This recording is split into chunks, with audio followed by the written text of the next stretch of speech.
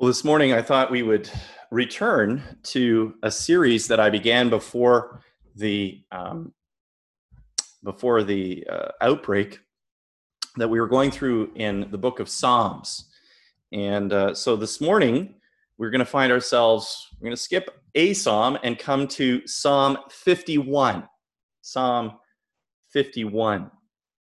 Now, it is the seventh week since we started meeting at the beginning of this crisis. And I don't know about you, but it seems like it's both been a long time and not that long in terms of when it began. It seems like time has flown, and then at other times it seems like it's crawling by. And when I first began these services, the first sermon I preached was on Jesus's interesting response when questioned about why God allowed these kinds of disasters, this kind of pandemic, to exist in his sovereignty. If God is sovereign, so the question goes, why does he allow death and suffering?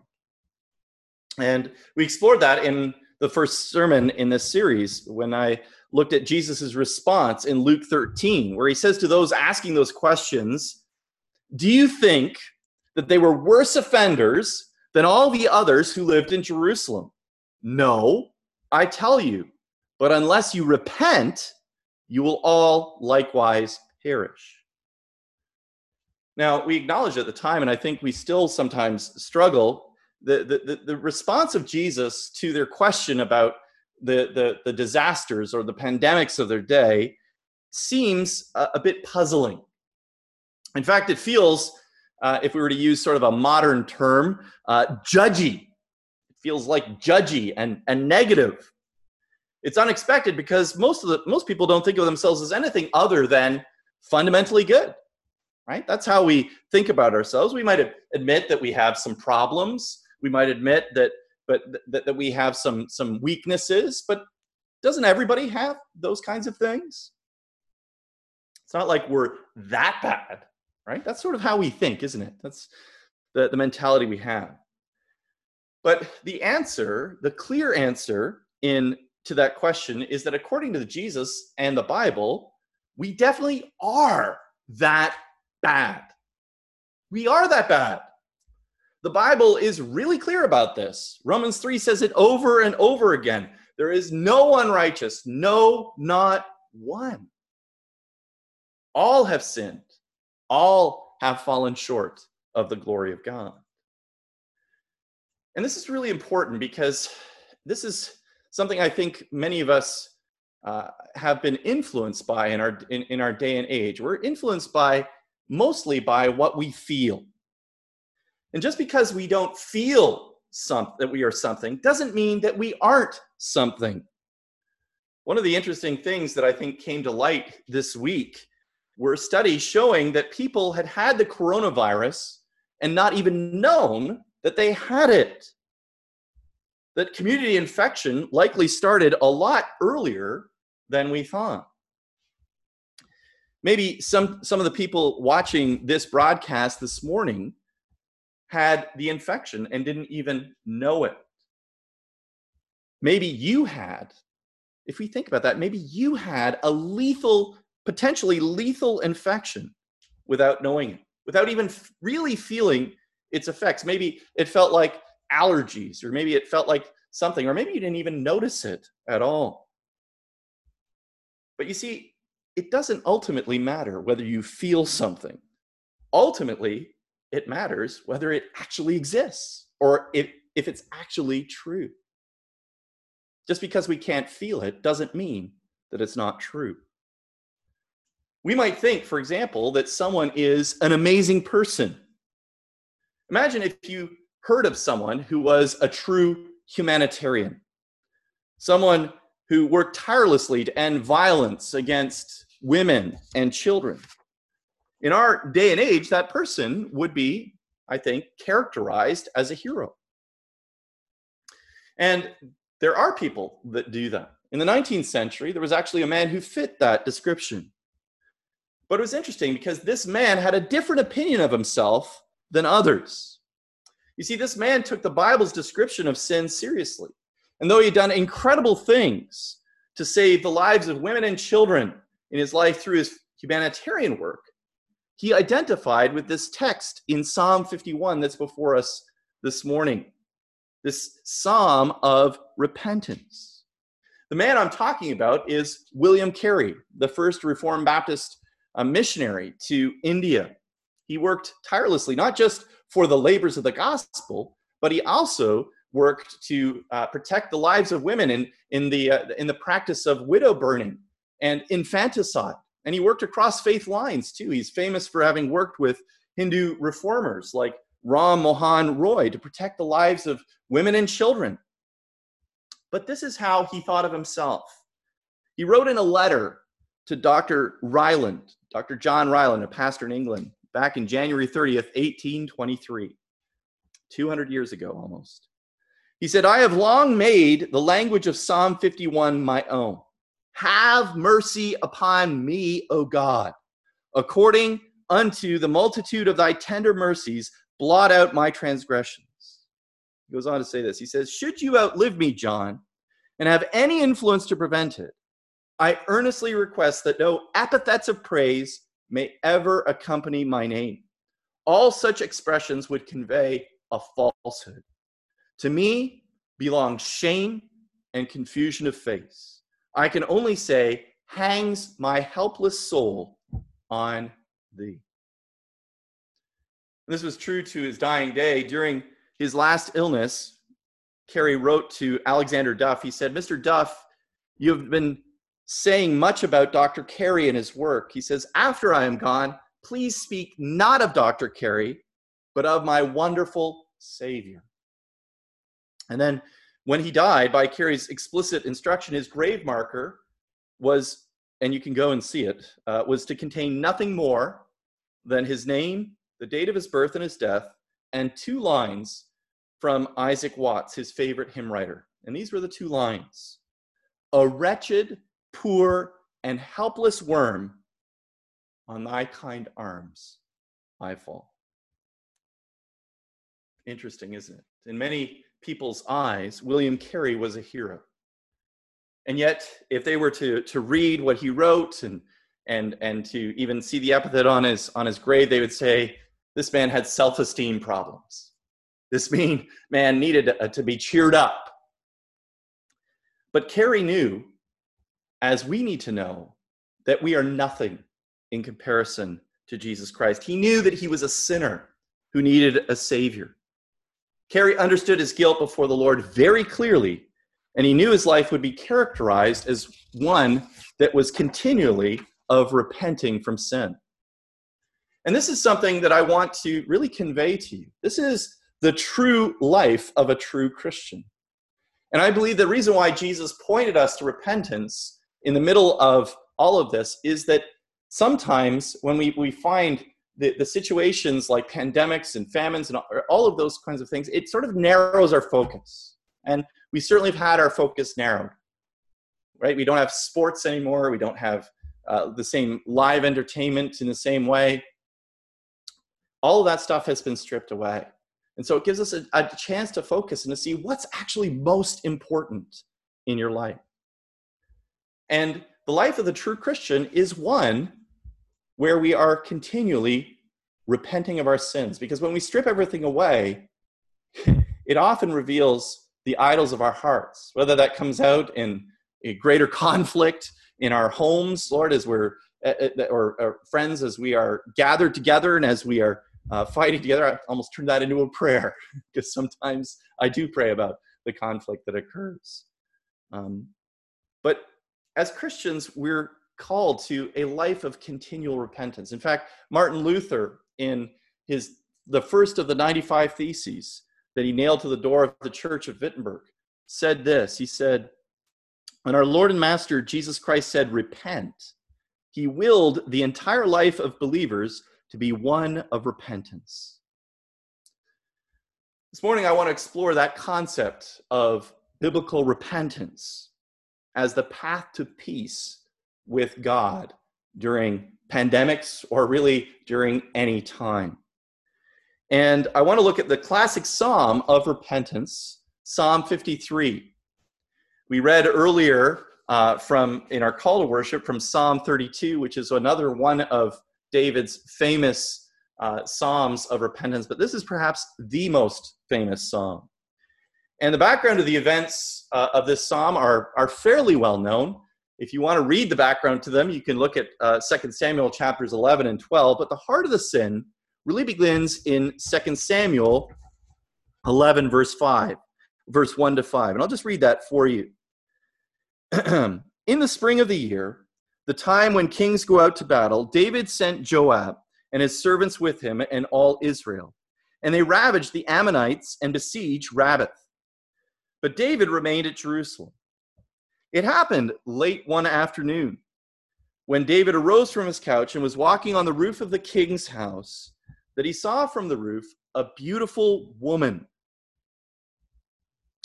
He saw from the roof a woman bathing, and the woman was very beautiful. And David sent and inquired about the woman. And one said, "Is not this Bathsheba, the daughter of Eliam, the wife of Uriah the Hittite?" So David sent messengers and took her, and she came to him, and he lay with her. Now she had been purifying herself because of her uncleanness. Then she returned to her house, and the woman conceived, and she sent and told David, "I am pregnant." So this is the context for what's happening here. This psalm is triggered in part by David's sin of adultery. Instead of going out with his soldiers to war, as it says there in that first verse, David stays home, and his eye is caught by the beautiful Bathsheba as she is bathing naked. And David lusts after her. And David's sin doesn't just end, though, with lust of the eyes, right? He calls her husband Uriah home from the battlefield and tries to get him to sleep with her in order to cover up his sin. And Uriah, if you recall, if you know the story, comes back from the battlefield, but he's an honorable man, and he refuses to sleep with her. So what does David do? Well, he sends orders to murder Uriah to Uriah's commander, Joab, and tells him to put him into the teeth of the battle so that he will die. And then to have the troops go with him that are going with him to pull back so that he is guaranteed to be murdered. And all this seems to go according to plan. Uriah dies, and David takes Bathsheba to be his wife. But in one of the most understated verses, I think, in all of the Bible, Samuel records the following in 2 Samuel 11:27. Samuel records, he says, "But the thing that David had done displeased the Lord." But David didn't seem to think that it really mattered. Now, you've got to remember, David would have been exposed to temple worship. He would have been surrounded by spiritual things. And he'd done this wicked thing. He had committed adultery. He'd lied. He'd murdered. And yet he continued to do things just as normal. He was content to go on with his life. Like many of us, he saw no real need to have repentance in his life. And it was not until God sent Nathan the prophet to David that he realized his sin. And Nathan told him a parable about a rich man and a poor man. And he told him of the poor man's one precious lamb. And one day the rich man needed a lamb, and instead of taking it from his vast flocks, he goes and he takes the one from the poor man, the only one that he had. And he takes it and he eats it. He steals it. And David was engrossed in the story, and when he hears this, he's absolutely outraged. And he leaps up and he says, "This man deserves death." And then in one of the most, I think, powerful applications, Nathan says, "You are the man.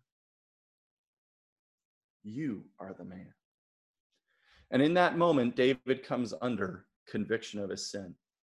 He begins to realize that he is a murderer, that he's an adulterer, that he's a liar, that he's a false witness, that he's a thief, he's a coveter. He's basically broken every commandment of the 10 Commandments. Certainly all the second table, Commandments 6 through 10. And it's under that deep conviction that he writes this psalm. And we're going to read this psalm together now. This is our focus and will be our focus over the next couple of weeks. So turn with me in your Bibles to Psalm 51.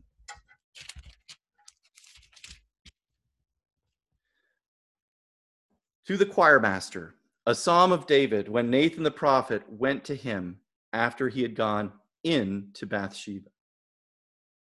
Have mercy on me, O God, according to your steadfast love.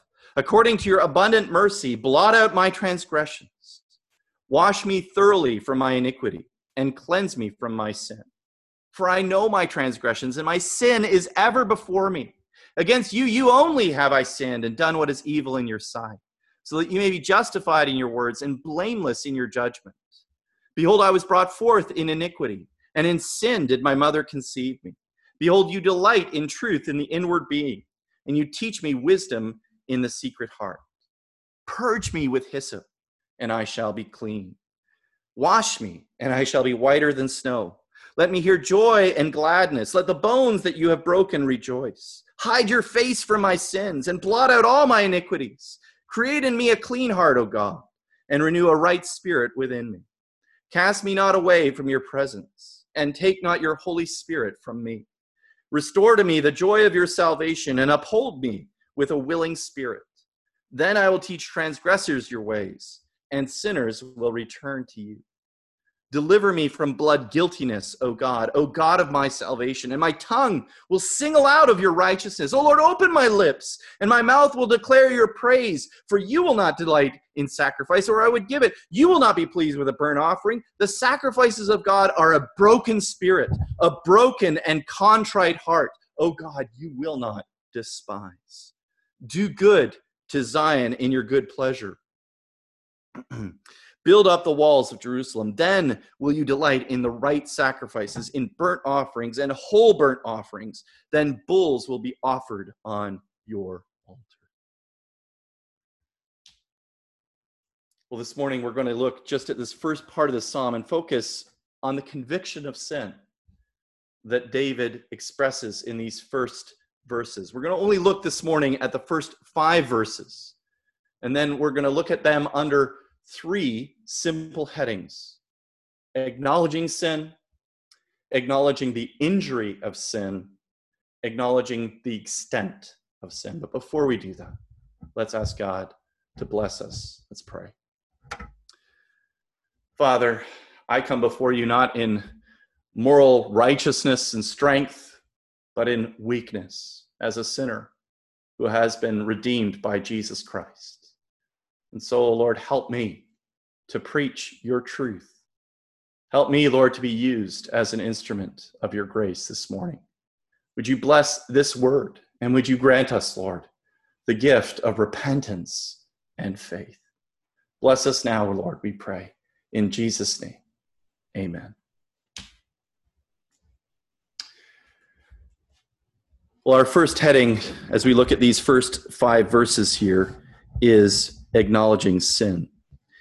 And I'll just give you sort of a little broad overview of the psalm that we'll refer to as we go through it. It is a psalm it's a bit of a V-shaped psalm, okay? The V starts on the downward swing. And as we look at these first 5 verses, we can see that David here is moving downwards. He's examining his guilt before God. And then he looks at the cause of that guilt in the outer world of his behavior, and then deeper to the actions in the inmost places of his heart. And then we see the turning point, and sort of the bottom of that V happens in verses 8 to 10. This is the turning point, where from here he moves upwards again, where he pleads for a change of heart there. In verse 8, he says, "Let me hear joy and gladness, let the bones you have broken rejoice." And he is anticipating and even in some sense prophesying the work of the cross, where Jesus Christ had his body broken for us. And from there, we see that the psalm has a turning point, and it goes up again.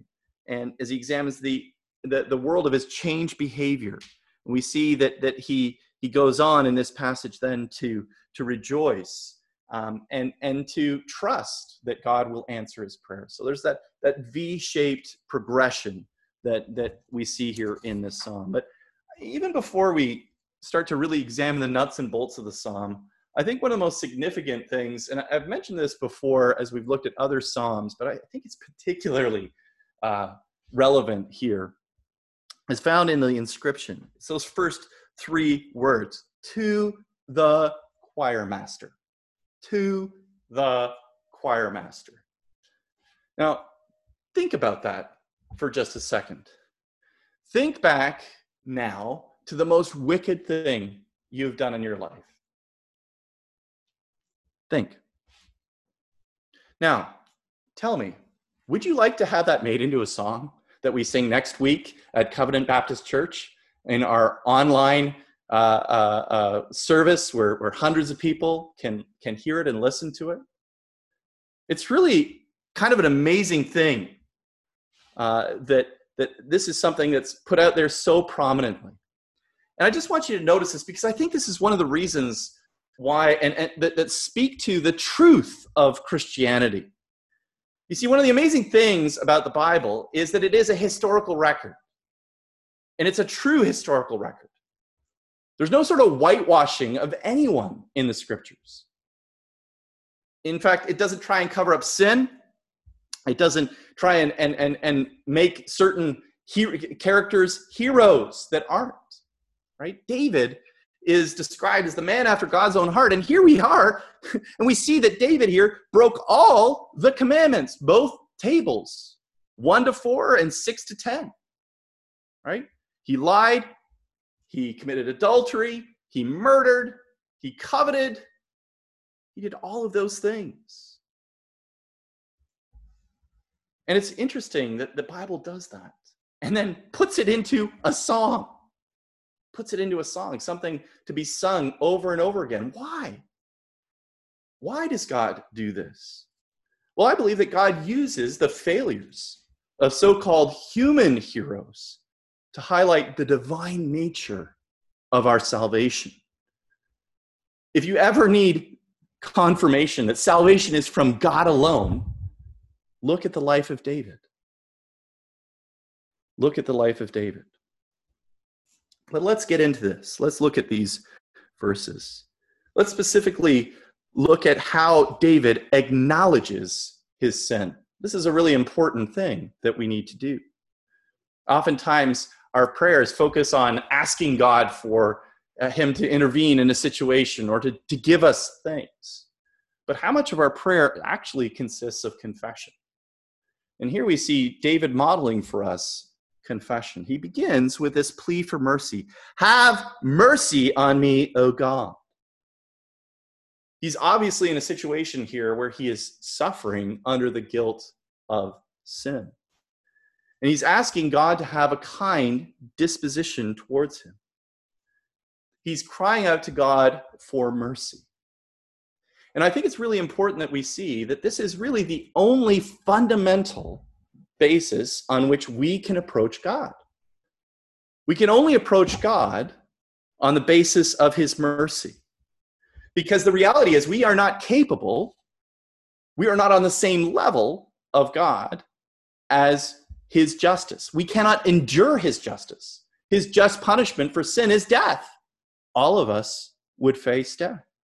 So we can't face him on that level. We certainly don't have the wisdom or the power to compete with him. He is not a peer with us. He is God. We are his creatures, creator, creature.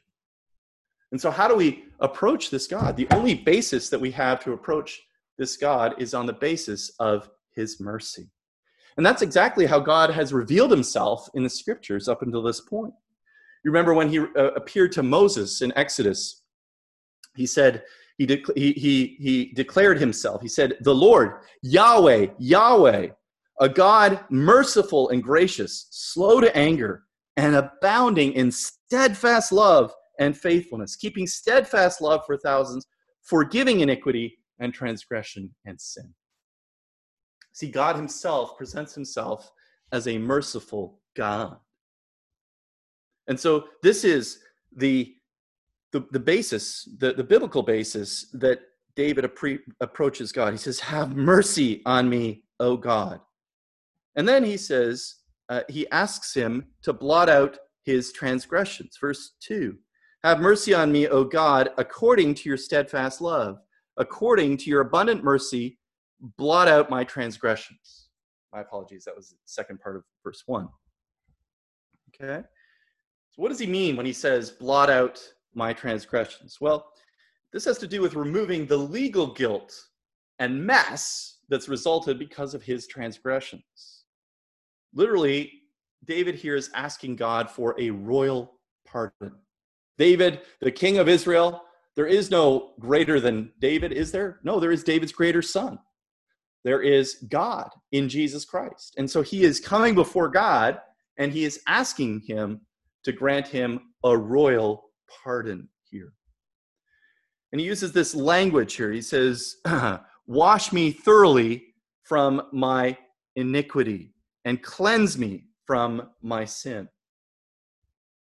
This imagery here is washing. Now, I think before the pandemic, all of us had an idea what it was to wash our hands, right? You run in the bathroom, do a quick pump, put it under the water, and you're out of there, right? But we've learned that that's not sufficient, right? We got to do the happy birthday song and do the 20 seconds and make sure that we get everything and backs and fronts and everything else. We need a thorough washing.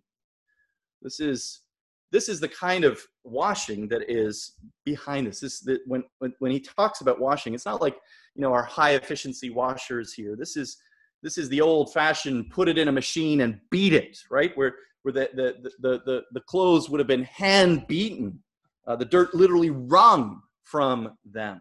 That's the imagery that he has here. David is asking for God to do the inner work in his heart to remove the stains of sin. He realizes he doesn't have the power to root out sin in and of himself. But notice what the basis for his plea is, his basis for this thing. He says, according to, verse 1, your steadfast love. For those of you who know me, which are many of you, you know that the Hebrew word behind this is my favorite Hebrew word in the Bible. And it's one that has to be said with spit. And it's a good thing that we are doing social distancing and this is on camera because you won't get spit if you're there. But it's chesed love. That love of God is described. That's the loyal love. That's the never stopping, never giving up, always and forever love. The loyal love that God places. That's the basis for David's plea here. David doesn't rely on his own goodness. He trusts God instead. He doesn't try and say to God, well, look at how I've cleaned up myself after I did all that. Ever since Nathan laid it on me, I've done this and this and this. I've implemented this. I've outlawed that, and I've made Bathsheba an honest woman. I've done all of these kinds of things. He doesn't try and say that at all, God. No, what does he focus on here in the psalm? He says he points to God's faithfulness to him. His faithfulness. God's willingness to bear the covenant penalty for our sin. This is what the Bible has recorded for us. He is coming on the basis of what God has done in history. He's coming on the basis of what God has sworn himself to. He's coming on the basis of God's word. And these are really the two fundamental bases that David has as he comes before God. He comes before God on the basis of God's character and his promises and his word and his compassion. So David argues objectively based on God's word and his promises, but he also argues subjectively based on his compassion, God's compassion. None of his basis is on what he has done in terms of anything righteous or good to make up for what he did wrong. And that's so important for us to see, right? One of the things that I think is sometimes a barrier to people becoming Christians is their own sense of righteousness.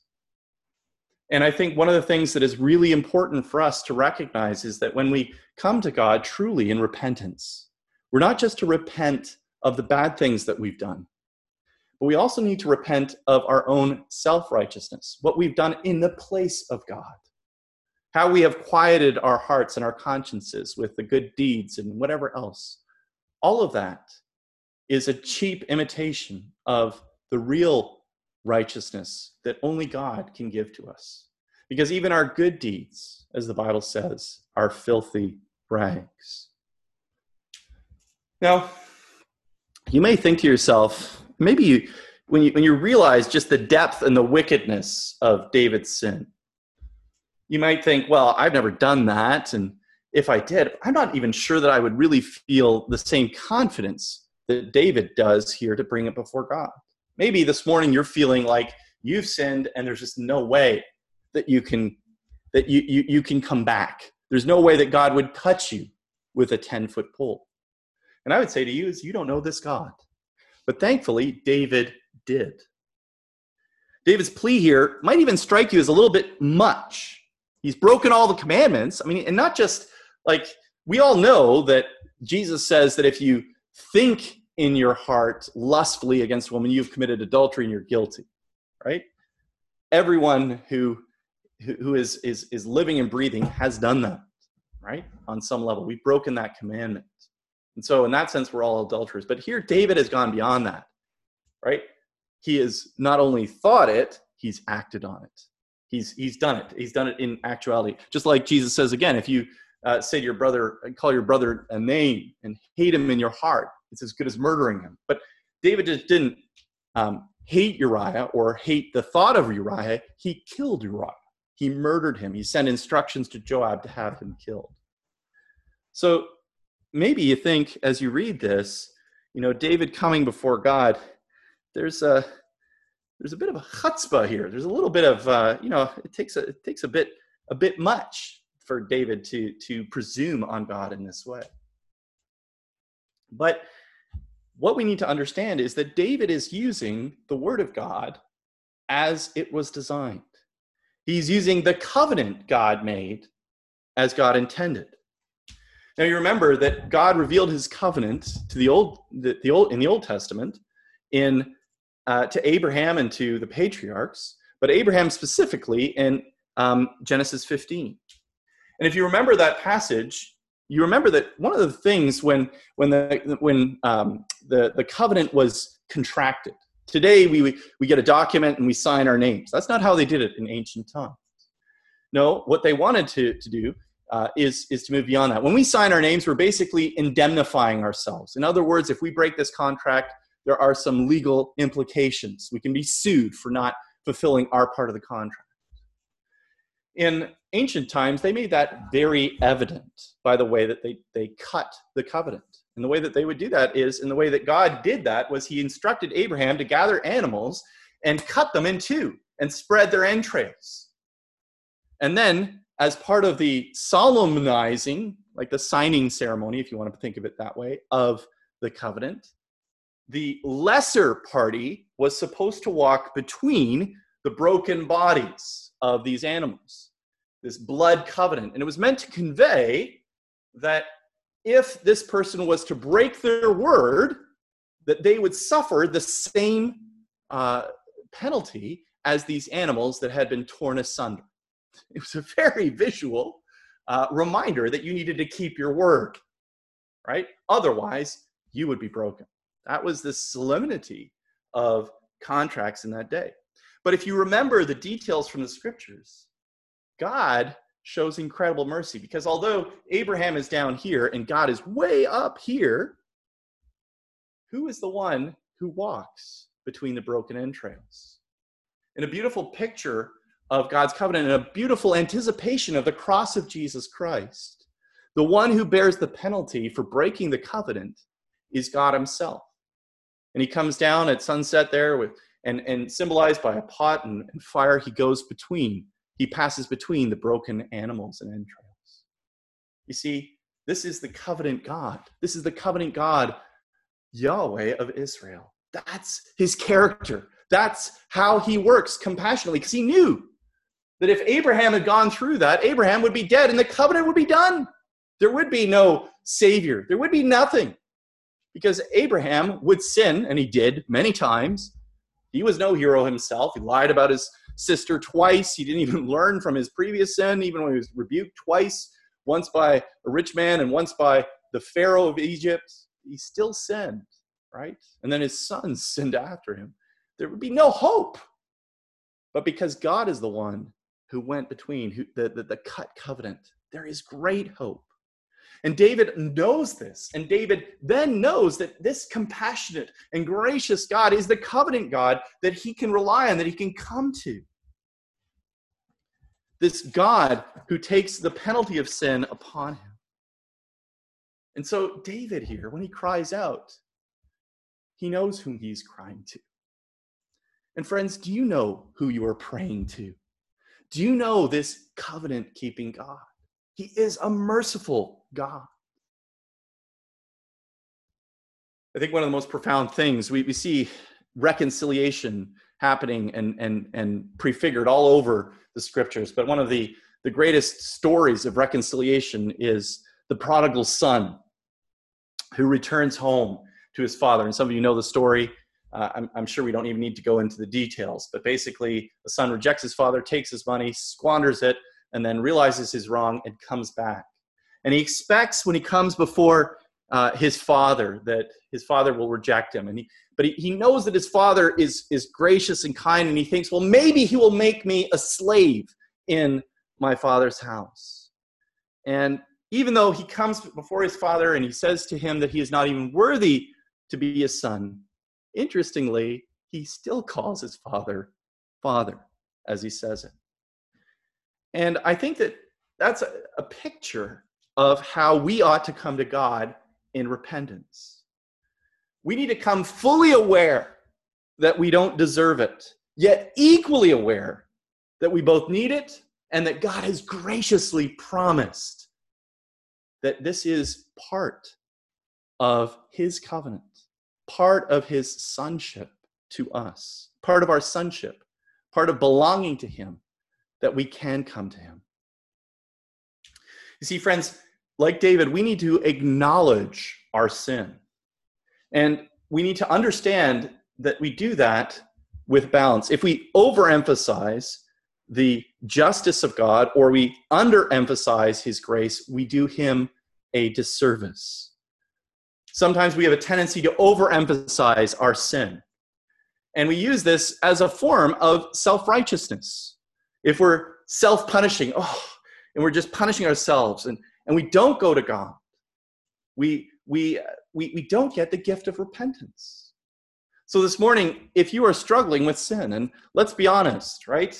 Some of the regular avenues of sin have maybe been blocked off by the coronavirus, but other ones have popped up. Perhaps old ones have jumped up at you, and you're struggling with them. But if you think that their power is greater than God's forgiveness, you are mistaken. And if you think that not coming to God is going to resolve them, you are mistaken. Don't overemphasize the power of your sin. But also, don't underemphasize it. One of the things that we need to remember, and I think one of the things that we really struggle with in our 21st century is realizing the sinful hearts that exist. We don't learn to hate sin. And it won't lose its power over us if we don't acknowledge it, if we don't be transparent about it. So it's very important that we understand this. The key to repenting, to find real peace with God, is in the acknowledgement of sin. We cannot deny it. We need to confess it. And we need to know the grace and the mercy of our God. 1 John 1:9, you heard me quote this many times, but I think it's so powerful. If we confess our sins, he is faithful and just to forgive us our sins and to cleanse us from all unrighteousness. And as I often say, it's not faithful and merciful, although that is true, as we've said. It's faithful and just, because God is just to his covenant.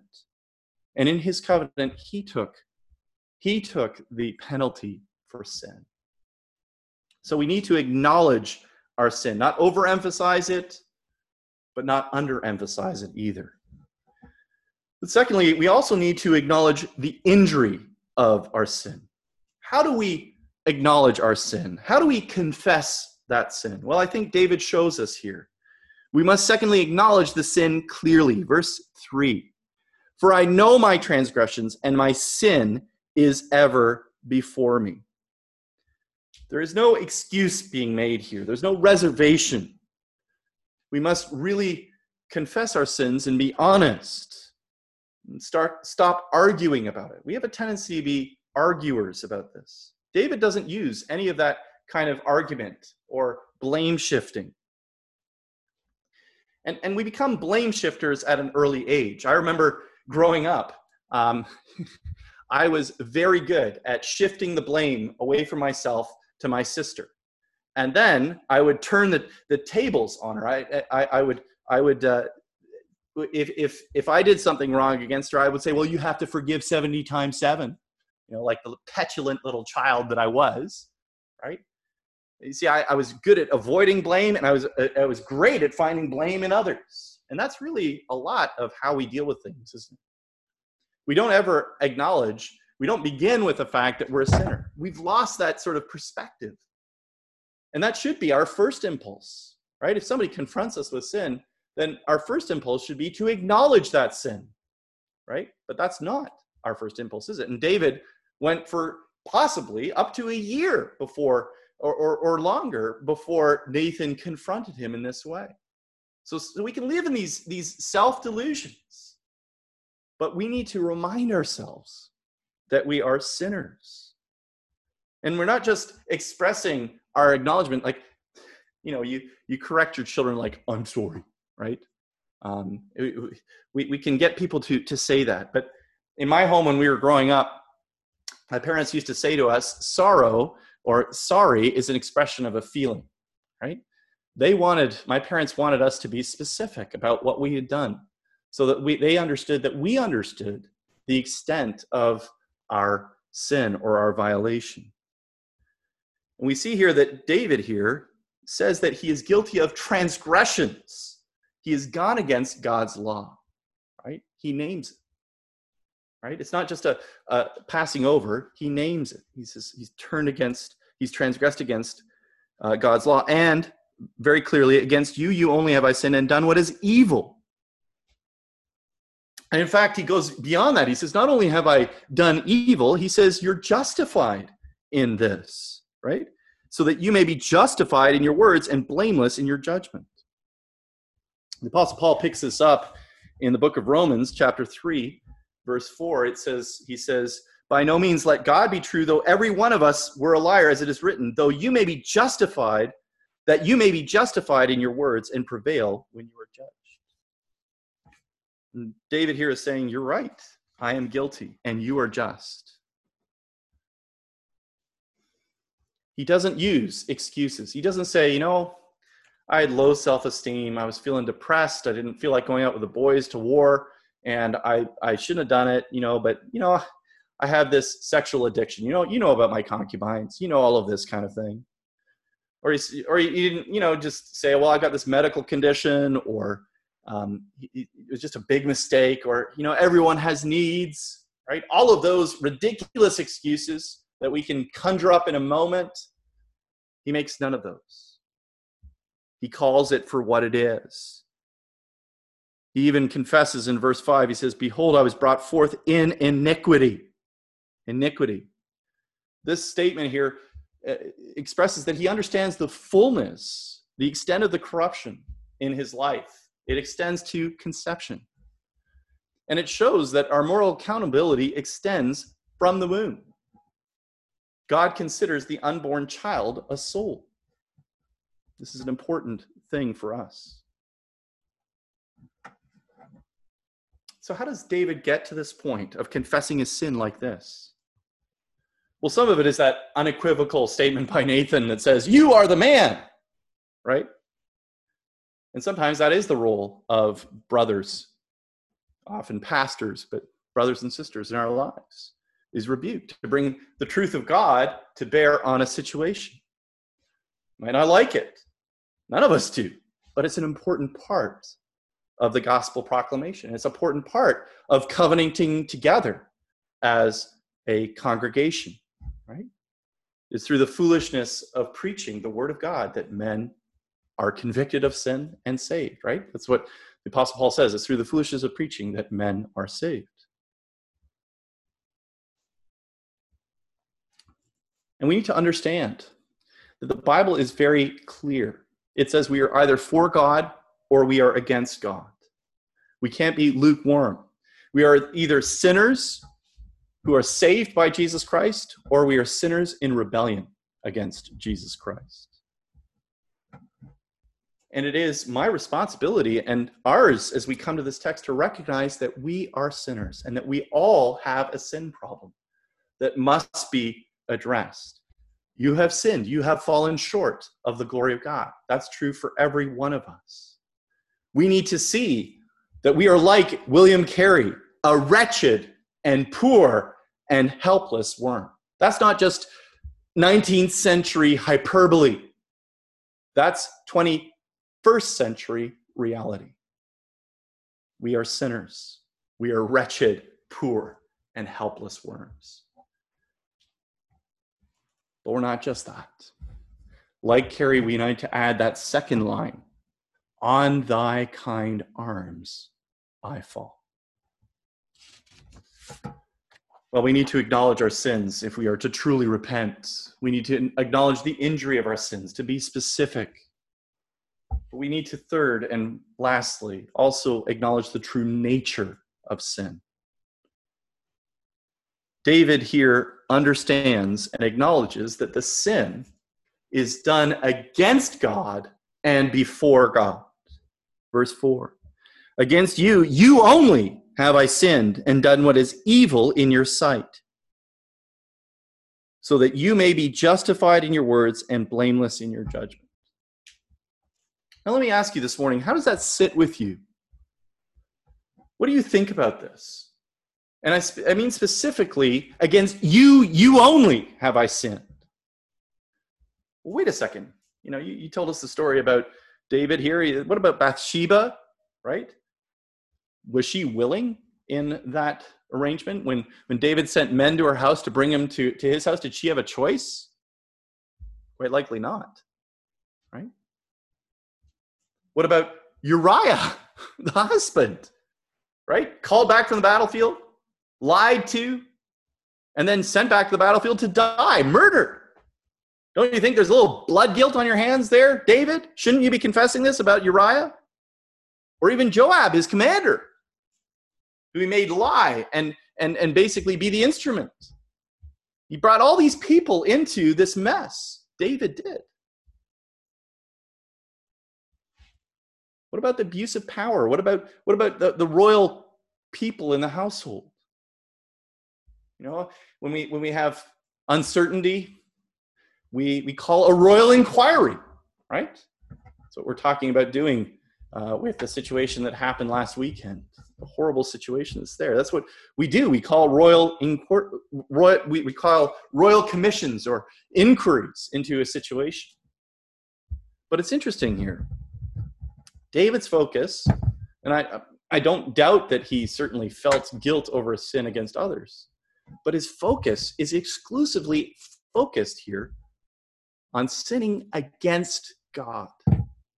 That's what's so alien and foreign about this for many of us. And I think this is one of the reasons why perhaps we haven't truly apprehended our sin.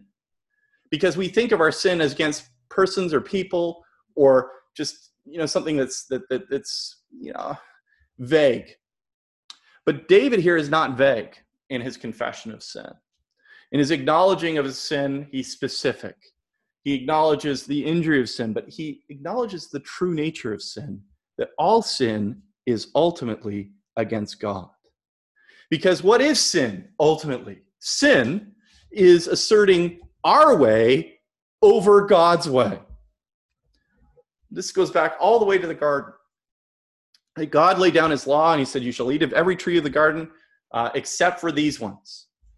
And Eve decides, okay, She listens to what the serpent says, and she says, you know what, that fruit looks good. Even though God has said that I'm not to eat of it, or I will surely die, I'm going to eat of it. I'm going to assert my wisdom and my knowledge and my way over God's way. That's the nature of sin. It's one thing to feel remorse over what you've done, to feel bad. A lot of us feel bad. A lot of non-Christians, when they commit adultery, they feel bad about it. But to be repentant is to realize that ultimately you have sinned against God. If you are to truly repent, you are to acknowledge your sin before God.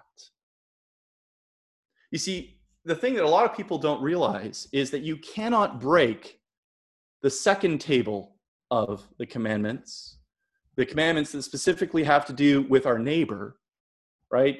Do not honor your father and your mother. Do not kill, do not murder. Do not covet.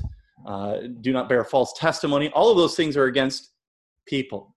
But we can't break those commandments without having first broken the first commandment, the first and greatest commandments. You shall have no other gods before me. Because when we indulge in our sexual fantasies, we are putting our fantasies above God. And in that place, those fantasies become our God, and we serve that Dagon. We serve that Baal, and we bow down and worship it. Because God has laid out very clearly how we are to relate to one another. He has given us sex as a wonderful thing in the context of marriage. But outside of that, he has forbidden that. So when we engage in solo sex, or when we engage in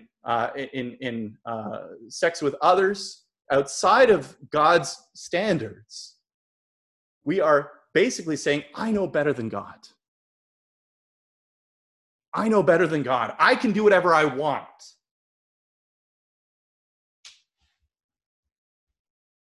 And our sin has consequences. Maybe it has consequences for that woman who has been brought into sexual slavery, who is forced to perform before you on the camera.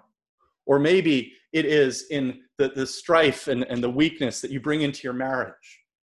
Or the absolute guilt that you bear because of your indulgence in those ways. But it's not just limited to that, is it? Right? All kinds of things that we do put our needs and our desires above God's. When we ignore God's law, we have broken the first commandment before we break any commandments that we have committed against each other. David could only have committed adultery if he had made himself or his lust his own God and replaced God's law. Or he had made Bathsheba his idol. He can't be happy, or I can't have her. If I don't have this, then I can't find satisfaction before God. How many times have we said that, or thought that, or lived that way? I can't be happy until I have this. I must have that. It is God's laws that he has broken, not David's laws, but God's laws. In your sight. That's what he says. Against you only have I sinned and done what is evil in your sight. And this gets back to the issue that we spoke about at the beginning. We sometimes feel like we haven't done anything wrong. And the reality is, we don't know if we are looking in our own sight. We need the Word of God to be the lamp to our feet and the light to our path. We need to determine, have I sinned? If you need to determine whether you've sinned or not, look at the scriptures. They're very clear about what is right and what is wrong. We live in a universe where God has defined what is right and what is wrong. Right at the end of each day of creation, it says, it is good, it is good, it is good. At the end of it all, it is very good. And then later on it says, it is not good. And that's the beginning of where God is defining for us what is right and wrong. We cannot rely on ourselves. We must know that we are dependent upon the God who made us. And that just makes sense. He's the one who made us. He created this whole universe. He created the laws that govern this universe. And we're accountable to him. The Bible says that because we do not worship him, his wrath is poured out against us. You might say, well, I don't feel his wrath. Well, it doesn't matter whether you feel it or not. The Bible tells us that it's true. Just like you may not feel like you have the coronavirus, but if you have it, you need the vaccine. We need a vaccine. We need a cure. We need help. You don't have that. But there is a help and a cure for sin. And it is found in the cross of Jesus Christ. It's not found in our own cleaning up our lives and doing what is good. No. It's coming and crying out, have mercy on me, O God, according to your steadfast love, according to your abundant mercy.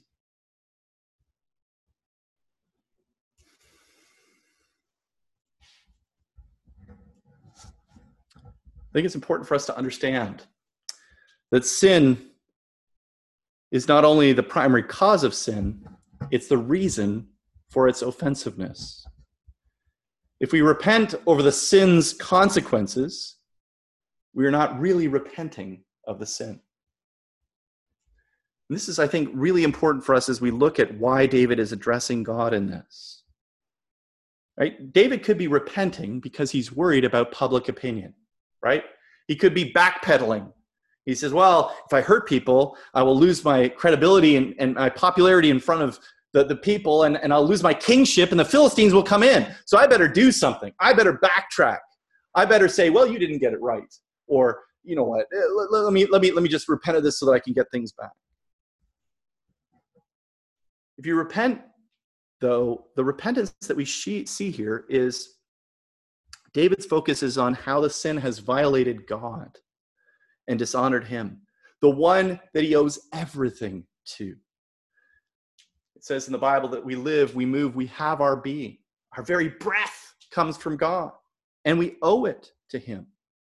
The Old Testament, I've been reading this week in the Old Testament about how God claims even our firstborn, right? Like we owe everything to him, and he shows grace in the Old Covenant that was expressed by the firstborn child, right? And that's why, well, there's lots that we could go into in that, but it's a wonderful thing. We owe everything to God. And David here is confronted with his own sinful nature, and it frightens him with its reality and its extent. But he recognizes that the key issue is that he has sinned against God. He's offended God. It's not about the consequences, and it's not even so much about his sins against his neighbor. Those are definitely there, and those need to be repented of. But first and foremost, he has rebelled against God, and his very soul is in jeopardy. And this is the thing that you need to hear me this morning. Your soul is in jeopardy. Every one of our souls is in jeopardy until it finds the refuge of God's grace, until it knows the chesed of God's forgiveness and mercy. You are accountable to God. Whether you feel it or not, you are accountable to God. Have you confronted your sins before God? When was the last time you prayed to God and confessed specific sin? This is what Jesus is getting at. This is what Jesus is getting at when the people come to him in the natural disasters, the pandemics of his day, and they say, well, where was God in all this? And Jesus says, do you think you're better than they are? Repent, lest you likewise perish. Jesus wasn't trying to distract them. He wasn't trying to focus them on something else. He was trying to focus them on the biggest problem that they faced. The biggest problem that you and I face. The problem of your sin. The problem of my sin. Not Mary's or John's or Pilate's or someone else. Our sin. This is what alienates us. This is what keeps us from God. And the Bible is really clear. And we see it here in Psalm 51. Your sin is against God. And he takes it personally. We violated his law. It's not Canada's law or quarantine law. I saw yesterday that the government is passing a bill that if farmers who bring in foreign workers break quarantine, they're going to be charged a fine of $1 million. And that makes headlines, $1 million. Farmers are saying there's no way we can afford that. And the government's response is, well, don't do it, right? There's a motivation for you. Scary stuff. But the reality of what David is dealing with is far greater. It's far greater. Because our sin before God must be accounted for. And guess what? Not only don't you have $1 million, you don't have a quadrillion dollars. Because there's no amount of money or activity or anything that we can generate in our own steam that can pay God for our sins. Only Jesus' death, his substitutionary, his penal substitutionary death on the cross in our place, taking that punishment, can pay the price for our sin, for the lust, for the anger, for the selfishness, for the pride, for the false witness. Only Jesus can pay that debt. Jesus pleads with us. Do you think that you're worse offenders than all the others who lived in Jerusalem? No. I tell you, unless you repent, you will all likewise perish.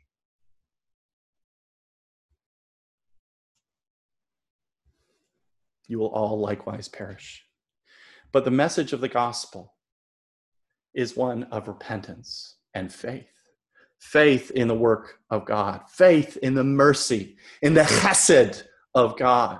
For God so loved the world that he gave his one and only Son, that whosoever believes in him would not perish, but have everlasting life. Do you believe this?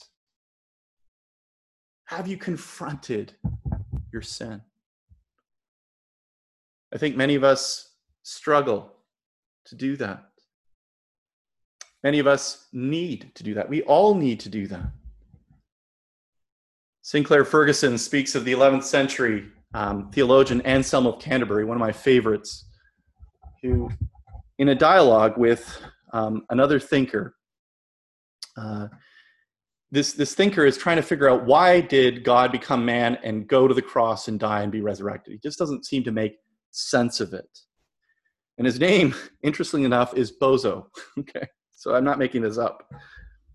But Anselm responds, and he says to Bozo, he says this: you have not yet considered the greatness of the weight of sin. One of the reasons why so many people refuse to come to Christ in their own estimation is because they do not realize and recognize the cancer virus of sin that is at the core of their being.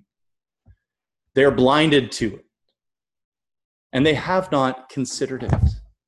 Even in this time of opportunity that's being given by this coronavirus, we can waste our time, can't we?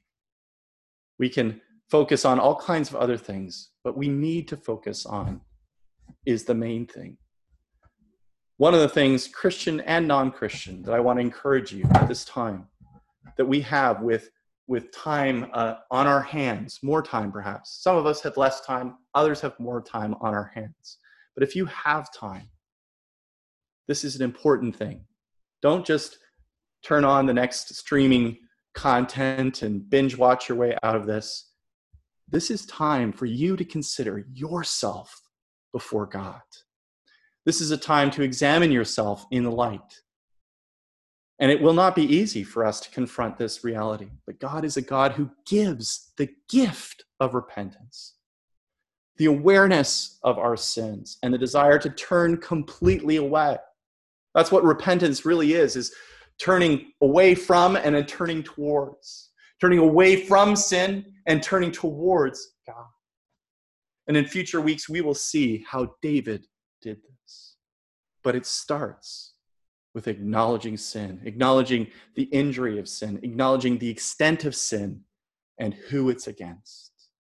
May we all come before our God and confess our sins and ask him to work in us the work of his grace and his mercy. Amen. Let's pray. Father, we pray, would you work by your Holy Spirit, Lord, even as David was convicted of his sin, even as he realized, Lord, that his great sin was against the God who made him and who indeed defined what is right and wrong. Help us, Lord, to come again under a fresh conviction for our sin, Lord, and turn to you again in repentance and faith. For, Lord, you have called us to a life of repentance. We need your gospel, not just once, but every day. The gospel bad news that reveals who we really are, and the gospel good news in Jesus Christ of how you rescue and cleanse us and purify us from all unrighteousness. So, Lord, we pray, work by your Holy Spirit in us. In Jesus' name, amen.